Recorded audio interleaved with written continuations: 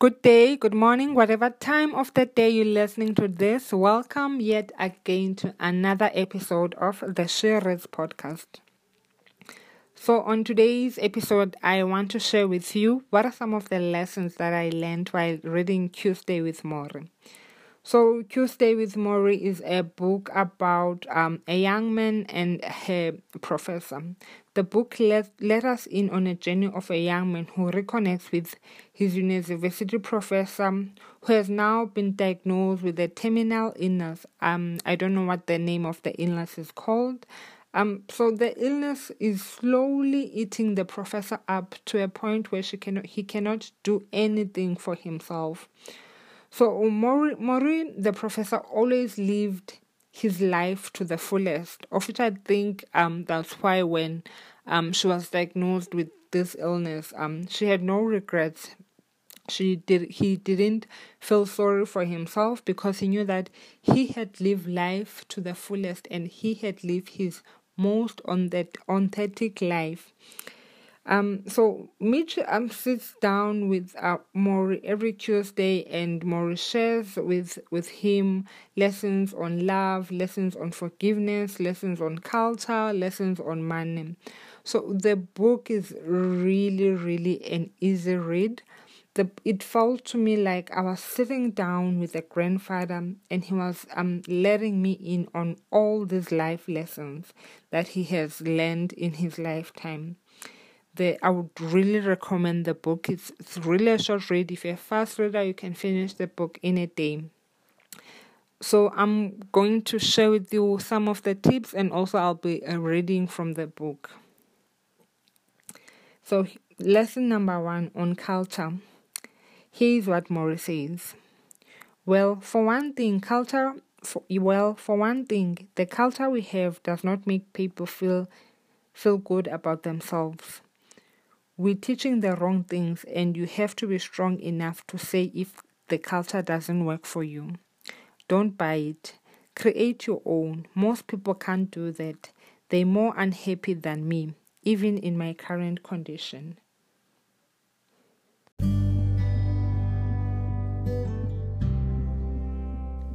So the lesson from there is that do things that are important to you. Don't just go with the flow. As Morrie says, that the culture we have, especially in Instagram, does not make people feel good about themselves, but has created this thing that you want somebody else's life, you want whatever they have, and as a result, you will never be happy because the culture has not been created for you to feel good, but it has been created for you to always be envious of someone else. So what I learned from there is that do things that are important to you. Don't go with the flow. Don't go with the most current trend. Number 2, so many people walk around with a meaningless life. They seem half asleep even when they're busy. Even when they're busy doing things they think they're important. This is because they are chasing the wrong thing. The way you get meaning to life is to devote yourself to loving others. Devote yourself to your community, to the community around you. Devote yourself to creating something that gives you purpose and meaning. So I think I've heard this so many times that you need to devote yourself to something that is bigger than yourself. You need to devote yourself to something that has a meaning, something that has a purpose.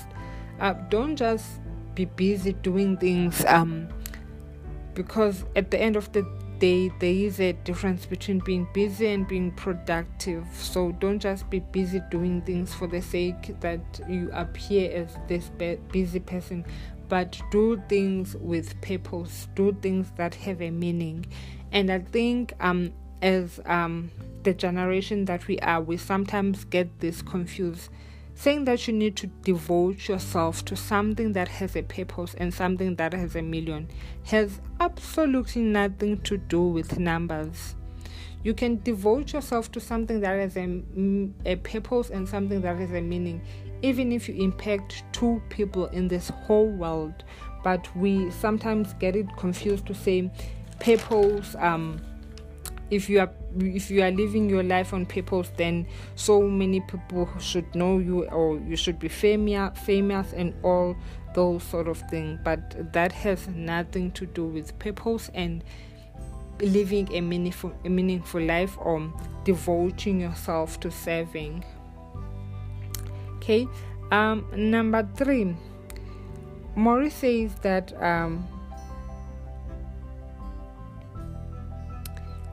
I give myself a good cry if I need it, but then I concentrate on all the good things still in my life, on the people who are coming to see me, on the stories I'm going to hear, on you if it's a Tuesday. So that's what Morrie says. So Morrie, as I've said in the beginning, Morrie has been diagnosed with this terminal illness that at some point leaves her not being able to do anything for himself, even not being able to go to the bathroom by himself, but now fully depending on other people.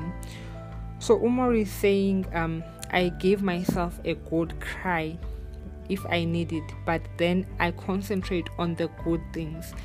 I think it's so difficult. It's better said than done to say, even in your lowest moments, you need to be able to see the good. You need to be grateful for what you have now at this moment. But Morrie is saying here, give yourself a good cry, but then shift your mind to focus on all the goods. I think they say gratitude is a magnet for miracles. So what I learned here, that it's okay to feel sad, but don't stay there. It's okay to not to feel good, or not to feel as your normal self, but don't now camp there and start building a house there in that space. But you need to shift your perspective and focus on all the good that is happening around you. So that's the lesson that I learned from this. Give yourself a good cry when you need to, be sad when you need to, but pick yourself up and focus on all the good things that are happening around you, that are happening for you, that have happened already for you, that are still going to happen for you. So it's okay to have emotions, so it's okay to feel, but you need to focus also on the good. Morrie also says on the book, Mitch, he said, the culture doesn't encourage you to think about such things until you're about to die. We were wrapped up with egotistical things, career, family, having enough money, meeting the mortgage, getting new car, fixing the radiator when it breaks. We involve in trillions of little acts just to keep going. So we don't get into the habit of standing back and looking at our lives and saying, is this all? Is this all I want? Is something missing?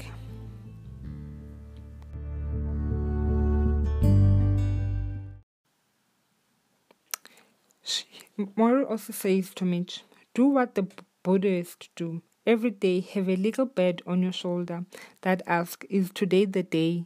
Am I ready? Am I doing all that I need to do? Am I being the person that I want to be? Then Morrie also says, because Morrie continued, most of us all walk around as if we sleepwalking.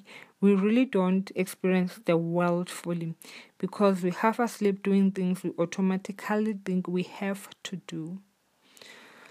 So what I learned from this is that don't go into life blindly, doing what you think you're supposed to do. You need to always reflect to say, is this all? Is this the person that I want to be? Is this the person that I want to be remembered as?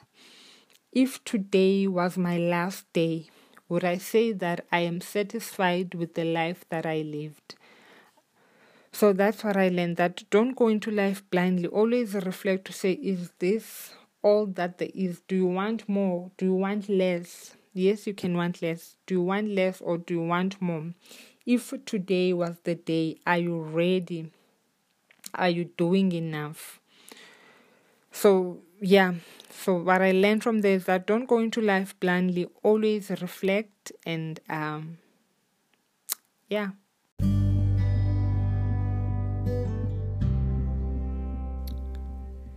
So here's another thing that Morrie says. They were embracing material things and expecting a sort of a hug back, but it never works. You can't substitute material things for love, or for gentleness, or for tenderness, or for a sense of comradeship. Money is not a substitute for tenderness, and power is not a substitute for tenderness. I can tell you, as I am sitting here dying, when you most need it, neither money nor power will give you the feeling you're looking for, no matter how much of them you have. So what I learned from this, or what I took out from this, is that money is not the end all. So money is not everything. Yes, I do recognize that money is important, especially in the day and age we're living in. You need money to do things. You need money to do things that you enjoy, which brings you happiness. You need money to do things for people that you love. You need money to do most things, but money is not a substitute for tenderness. When you on your last breath, when you're sitting on your dying bed, there's nothing money can absolutely do for you. Yes, it can take you to the best hospitals, it can get you the best doctors, but at that moment, what you need most is some tenderness. What you need most is some love. I think Morrie here is saying something that is very profound, to say that I think as human beings, we naturally want to feel loved. So you can have as much money as you want. You can have all the money in the world, but it is not a substitute for tenderness. It is not a substitute for love. As a human being, I don't care what you say, but you want to feel loved. You want to feel accepted. You want to feel that there's someone out there who cares what happens to you. So yeah, so that's the lesson that I took from the book, that money is not everything. It's not the end of it all. It does not substitute what you need as a human being. Morrie also says in the book, the truth is you don't get satisfied from those things. You know what really gives you satisfaction? What? Offering others what you have to give. You sound like a Boy Scout. I don't mean money, Mitch. I mean your time, your concern, your storytelling. It's not so hard. There's a senior center that opened near here. Dozens of elder people come here every day. If you're a young man and a young woman and you have skill, you are asked to come and teach it. Say you know computers, you come there and teach them computers. You are very welcome there. And they're very grateful. This is how you get respect, by offering something that you have. There's a plenty of places to do this. You need to have a big talent. You don't need to have a big talent. There's lonely people in hospital shelters who only want companionship. You play cards with a lonely older man and you find no respect for yourself because you are needed. Devote yourself to loving others. Devote yourself to your community around you, and devote yourself to creating something that gives you purpose and meaning. So yeah, that's what Morrie says in the book. What I took from there is that give what you have. And this is a lesson that was reiterated for me on when I was reading A Return to Love. A Return to Love says, what you give others, you give to yourself. So Umich here is saying you don't need this big talent, and I think you don't need this big following, but give what you have. As he's saying on the book, that if you know computers, teach someone else computers. If you have a skill, teach someone else that skill that you have. You don't need to always give money. You can always give of your time. There are orphanages, there are centers that are where there are people that just need companionship. They don't need anything from you. They just need you to sit there, maybe listen to their stories, or maybe tell them about your life. That's all that they need from you. 30 minutes from your day, that's all that they need. And she's saying that if you know computers, teach someone a computer. It's like even if you know one thing that you think won't make a difference on someone else's life, you never know. Probably it will make the biggest difference in someone else's life. It's like sharing a post that they're looking for this person and this person from a position. For you, you think you're just sharing, but in actual fact, you giving out, you sharing to someone that might change their lives. And you think to you, it's just computers, it's just Microsoft, or it's just Excel formulas. But you never know, if you teach someone else that skill, it might change their lives in a way that you can't even imagine. So what I took from there, give what you have. And as I said earlier on, a return to life says, what you give to others, you give to yourself. And then the last lesson that I learned, Mitch says, part of the problem, Mitch, is that everyone is in such a hurry. People haven't found meaning in their lives, so they're running all the time looking for it. They think the next car, the next house, the next job, then they find those things are empty too, and they keep running. So he's saying that one of the problems is that we are in such a hurry, and I think this is very true, especially for our generation. We are in such a hurry for the next job. We are in such a hurry to get that Rolls Royce. We are in such a hurry for things to happen to us that now we going blindly in this life thing. We think that the next car, the next job will fulfill it, but when you get there, you see that all these things are empty and they don't fill in what's deep inside you, what's making you have that longing. So what I took from there is that don't be in a rush. I'm not saying now you must sit around and not try to get things done. It's always good to have try to get things done, have goals that have deadlines or goals that are time bound, but don't be in such a rush that you cannot see what is happening in front of you. You cannot see the blessings that are in front of you, but you're always chasing. I think this ties in very well with one of the lessons that I've already shared, to say don't go through life blindly. Always reflect to say, is this all that I want? Do I want more? Or am I happy at the place that I am? So that's the book. I would really recommend the book. I'm probably going to reread the book. It's an amazing book with amazing lessons. But I think the key takeaway from this book is that live your life to the fullest and live your most authentic life. Don't copy what others are doing. Don't go with what the trends are saying, but live your life to the fullest, and always ask yourself, is this what I want? Is this all? Do I want more? Or am I comfortable with the life that I'm living? And also give what you have. You don't always have to give money. You can always give your time. Even 10 minutes talking to someone, that's you giving what you have. If you have time, give time. If you have money, give money. If you have a skill, give skill.